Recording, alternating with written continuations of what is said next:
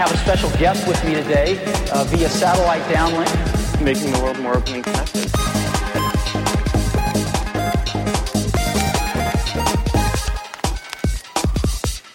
Welcome to the Today in Tech History podcast, where you learn about a few tech-related events that occurred today, July 17th, from history. On this day in 1945, the United States detonated a plutonium-based test nuclear weapon at the Alamogordo Bombing and Gunnery Range in New Mexico. The Trinity test ushered in the atomic age. On this day in 1951, VC-Calc creator Dan Bricklin was born in Philadelphia. On this day in 1969, Neil A. Armstrong, Edwin E. Aldrin Jr., and Michael Collins blasted off from Cape Kennedy on Apollo 11, the first manned mission to the surface of the moon. On this day in 1995, Amazon.com opened for business selling books online. Shipments were packed into boxes from a desk made out of a spare door in a two-car garage in Bellevue, Washington.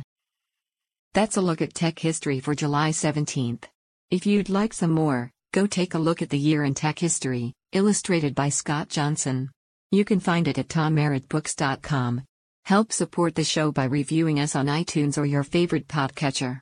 Thanks, and tune in tomorrow for an all-new episode of Today in Tech History.